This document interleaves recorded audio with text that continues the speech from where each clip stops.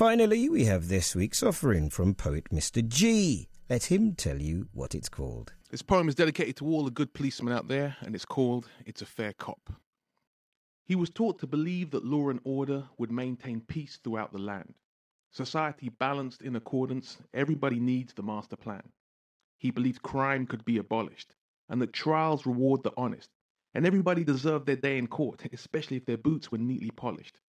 For justice always must prevail, and the bad guys must always be sent to jail, to serve at Her Majesty's pleasure or tickle her measure by posting bail. He was taught that all men should be treated as equal, and no race should be greeted as evil, and none should be placed above the law, for the law must embrace all the needs of its people. And even though he knew the system wasn't perfect, he vowed his best to protect and serve it. And he understood why some would curse it, for there were some who would pervert it.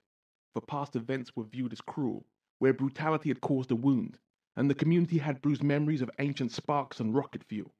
He recognized some truths were institutional, but he knew some accusations were delusional. Bad apples shouldn't spoil the whole barrel, but the rot was inexcusable. Yet he knew so many officers who tried their best to restore the trust that had been transgressed, and every night they risked their lives in the line of duty to protect.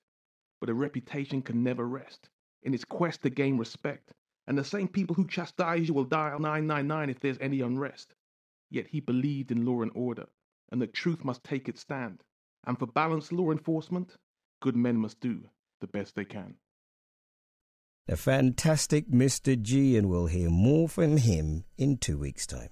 And that's it from now. Hopefully you've enjoyed what you've heard, and if you have and want to hear more, all programmes are featured on the BBC iPlayer. I am certainly looking forward next week to trying to get an interview